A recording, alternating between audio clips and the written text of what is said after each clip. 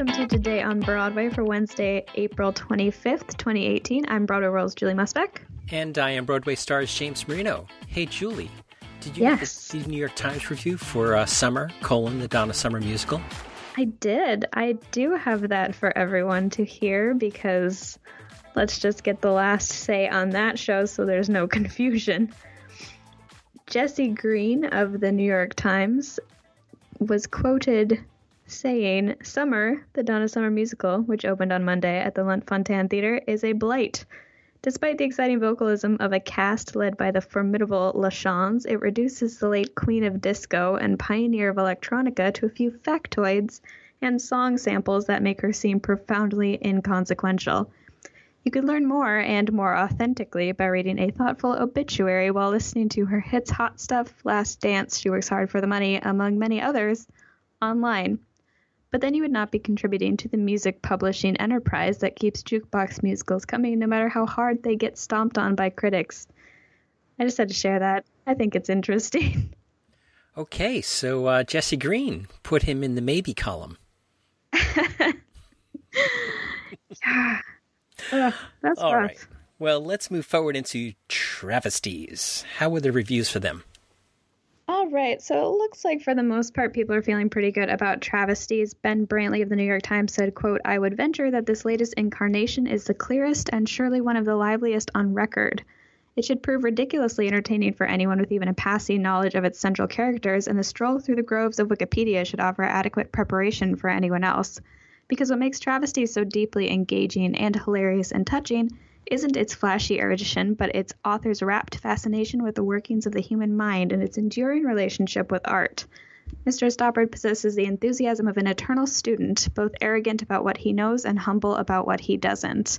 Meanwhile, Adam Feldman of Time Out says the facets of Stoppard's jewel-like play are overwhelmingly, even ostentatiously brilliant.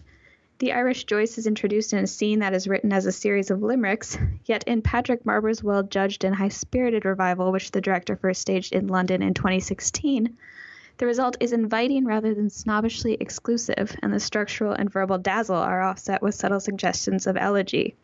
Even if you can't solve it all as you watch, it's a pleasure to engage with a production that does travesties full justice. Now, Matt Winmond of AM New York had a slightly different take on the production. I guess he just didn't take Ben Brantley's advice and look up the show on Wikipedia beforehand. He says, "Good luck making sense of travesties, Tom Stoppard's difficult, diffuse, and dense 1974 comedy of faulty memory and early 20th century European history and culture, which has returned to Broadway in a robust revival produced originally by London's Menier Chocolate Factory and brought to New York by the Roundabout Theatre Company."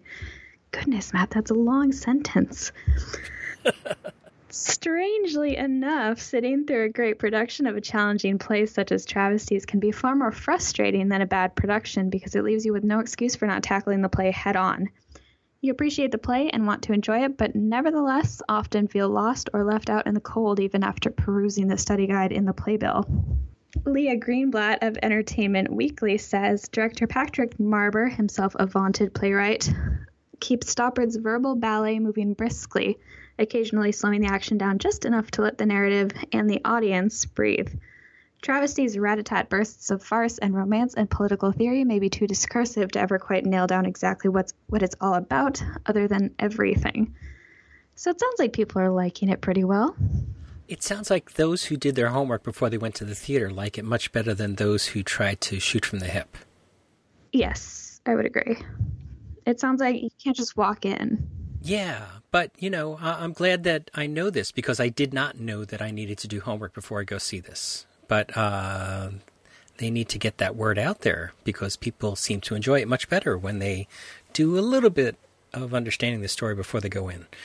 I wonder what the mentioned study guide in the playbill looks like, because I know, Great Comet did one of those, and, sometimes you go in and they have the description and everything. I wonder how much they tell you and how much they don't. Oh, I'm surprised this didn't lead the show. Outer Critics Circle Award nominees announced. Was that streamed on some website? It was. It was streamed on BroadwayWorld.com. Oh, look at that. Yeah, I wanted to leave this for a little later because I wanted to talk about it a little more in depth. Okay. So we are deep into award season now as May sneaks up on us. Yesterday morning, Katrina Lenk and Jen Colella announced the Outer Critics Circle Award nominees. I won't go through all of them, but just to give you an idea, the nominations were led by SpongeBob SquarePants with 11, Harry Potter and the Cursed Child with 10, and My Fair Lady with 9. They were then followed by Mean Girls with 8, Desperate Measures with 7, and Angels in America with 6. And just for the record, the band's visit was under consideration last year and therefore isn't eligible for this year's awards. Now, for the most part, the nominations are what you would expect, but there are a few surprises, such as Escape to Margaritaville's nomination for Outstanding New Musical. So, James, what do you think about that? Slot filler? Yeah. Or backhanded slap at something that didn't get nominated? Yeah, I can't think of anything else that they could have chosen from, except maybe something off-Broadway. I wasn't really paying attention to a lot of the off-Broadway stuff this past season. I don't know. But there's also, I'm sure Matt would like to talk about this in some detail. I know that Lauren Ambrose is looking like the favorite, even though I'm pulling for Patty Murin because she deserves it. So what do you think about that one? Well, I went to Frozen, and the night I was at Frozen, Patty Murin wasn't in, and I've requested 3 separate times from Disney to get me back in to see Patty, and they've ignored me. So fuck them. No. So go Lauren Ambrose. Oh my. Yeah, I really want to see Patty, but oh, she's so good. She's the whole energy of that show, and there is not a lot to it other than her. But anyway, so there are a lot of interesting nominations if you want to take a look. I think we can all say for sure who's going to win the best projections because there's like one guy nominated. Fun stuff like that. Congratulations, Finn Ross, on your Outer Critics Award. Did you see My Fair Lady? No, I don't like My Fair Lady. Oh, okay. So I saw My Fair Lady the other night, and I was telling Matt how much I love Lauren Ambrose, and he was very surprised. But he had seen it very early in the previews, and maybe she had an off performance, but I thought she was wonderful. I listened to a certain recording of her singing. I won't say where it came from or how, but I thought she just sounded so flat. Not flat note-wise, I just felt like there wasn't any emotion behind what I was hearing. It was, someone focusing on singing a song. We didn't talk about in yesterday's show that My Fair Lady went into the studio on Monday to record with Broadway Records. We had some wonderful tweets by our friend Robbie Rizal at Diva Robbie on Twitter that if you want to go back and see all the different progression through the day of how they recorded and some logistics, they said that they didn't have a studio large enough to get the cast and the orchestra in, so they actually broke it up over 2 studios. Some interesting stuff from Diva Robbie. So if that is something interesting to you, check that out.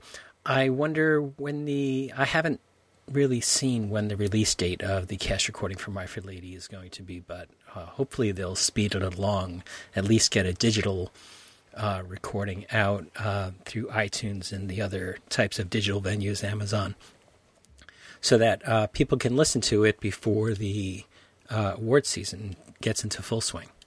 June 8th, it looks like. Doesn't look like it's going to cut it. June 8th. Yeah. Just after. Are the Tonys on the 10th? Or are they... Yeah, but the voting is over by then. Oh, you're talking about the voters who already got to see it. That doesn't count. Well, I mean, and the voters at home who are like, lots of people try to pick the races and try to make good estimates based upon various promotional videos that the productions put out and cast recordings and things like that, and word of mouth and chatboard nightmares. And you know about chatboard nightmares, don't you? Oh yeah, we love those, don't we? Mm-hmm. All right, so what do we have in the recommendation section? All right, we have a couple of things in here. First of all, Allison Janney, Anna Faris, and more went to join James Corden in his latest crosswalk musical, The Sound of Music.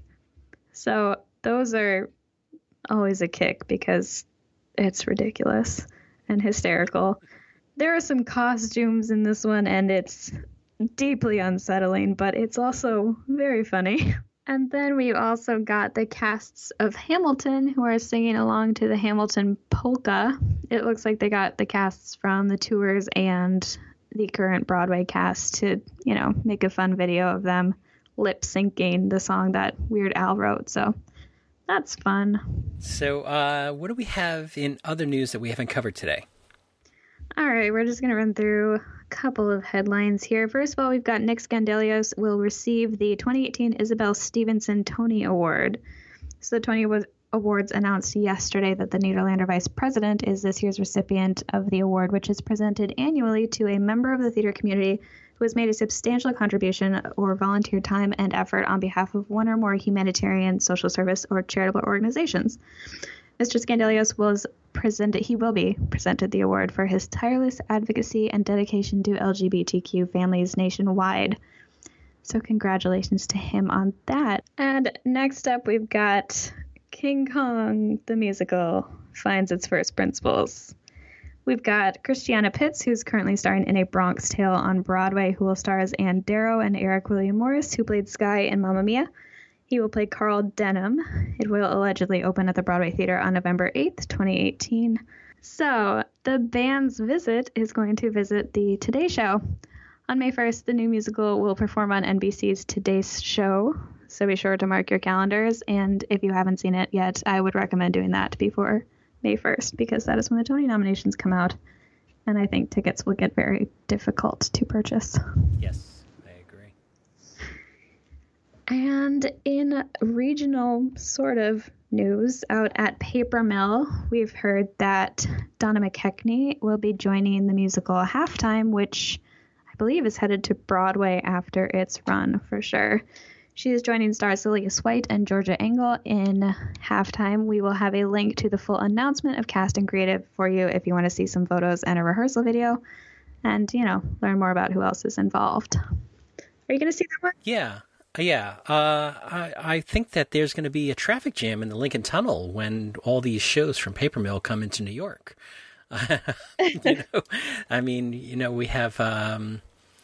We have The Sting that just is closing this weekend, I think. I believe so. The Harry Connick The Sting that is rumored to be coming in, and if Halftime comes in and we have no theaters, I think that they're all going to be hanging out with Macy's Day Parade floats in the tunnel, Well, the Schubert's going to open up, so... Yeah, Matt and I talked about that. So if one of those shows ends up getting produced by Scott Rudin, perhaps, but coming through Paper Mill, not so much Scott Rudin, I don't think. So we have additional stars announced for Williamstown Theater Festival. Yeah, so yesterday we found out that some big names are joining the already long list of big names headed for the Williamstown Theater Festival. You've got Eden Espinosa, Samira Wiley, Krista Rodriguez, Rachel Tucker, and many more who will be joining the lineup this summer.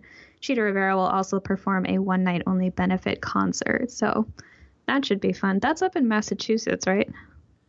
Williamstown Theater, yeah. Mm-hmm. That could be fun. Oh, no, I'm never going back there. Because I got lost in the woods. Oh, that's right. We talked about that. Yeah, it was very terrifying. So Carmen Cusack and Laura Bell Bundy announced for the Reprise 2.0 summer season. Yeah, so the two stars are headed out to LA to take on some truly iconic roles. Laura Bell Bundy will be taking on Sweet Charity, starring in the title role, while Carmen Cusack will lead Victor Victoria. And I would argue that that one especially is not to be missed. I think she would kill that role. That sounds amazing. It's been a while since Victor Victoria was on Broadway, so and we all love Carmen Cusack, so... cross our fingers, and maybe she won't come through the Lincoln Tunnel. And maybe nudge Scott Rudin. Let's put her in the Schubert. Exactly. All right, why don't you get us out of here? Okay, thank you for listening to Today on Broadway. Follow us on Facebook and Twitter at Broadway Radio. You can find me on Twitter at Julie Musback and on Instagram at Julie Musback. I just changed my Instagram URL username to make it easier. That's a good thing to do. And my name is James Marino from BroadwayRadio.com and BroadwayStars.com. Thanks for spending some of your Wednesday with us. I am out for the rest of the week seeing shows, but Julie and Mac are going to take you through the rest of the week.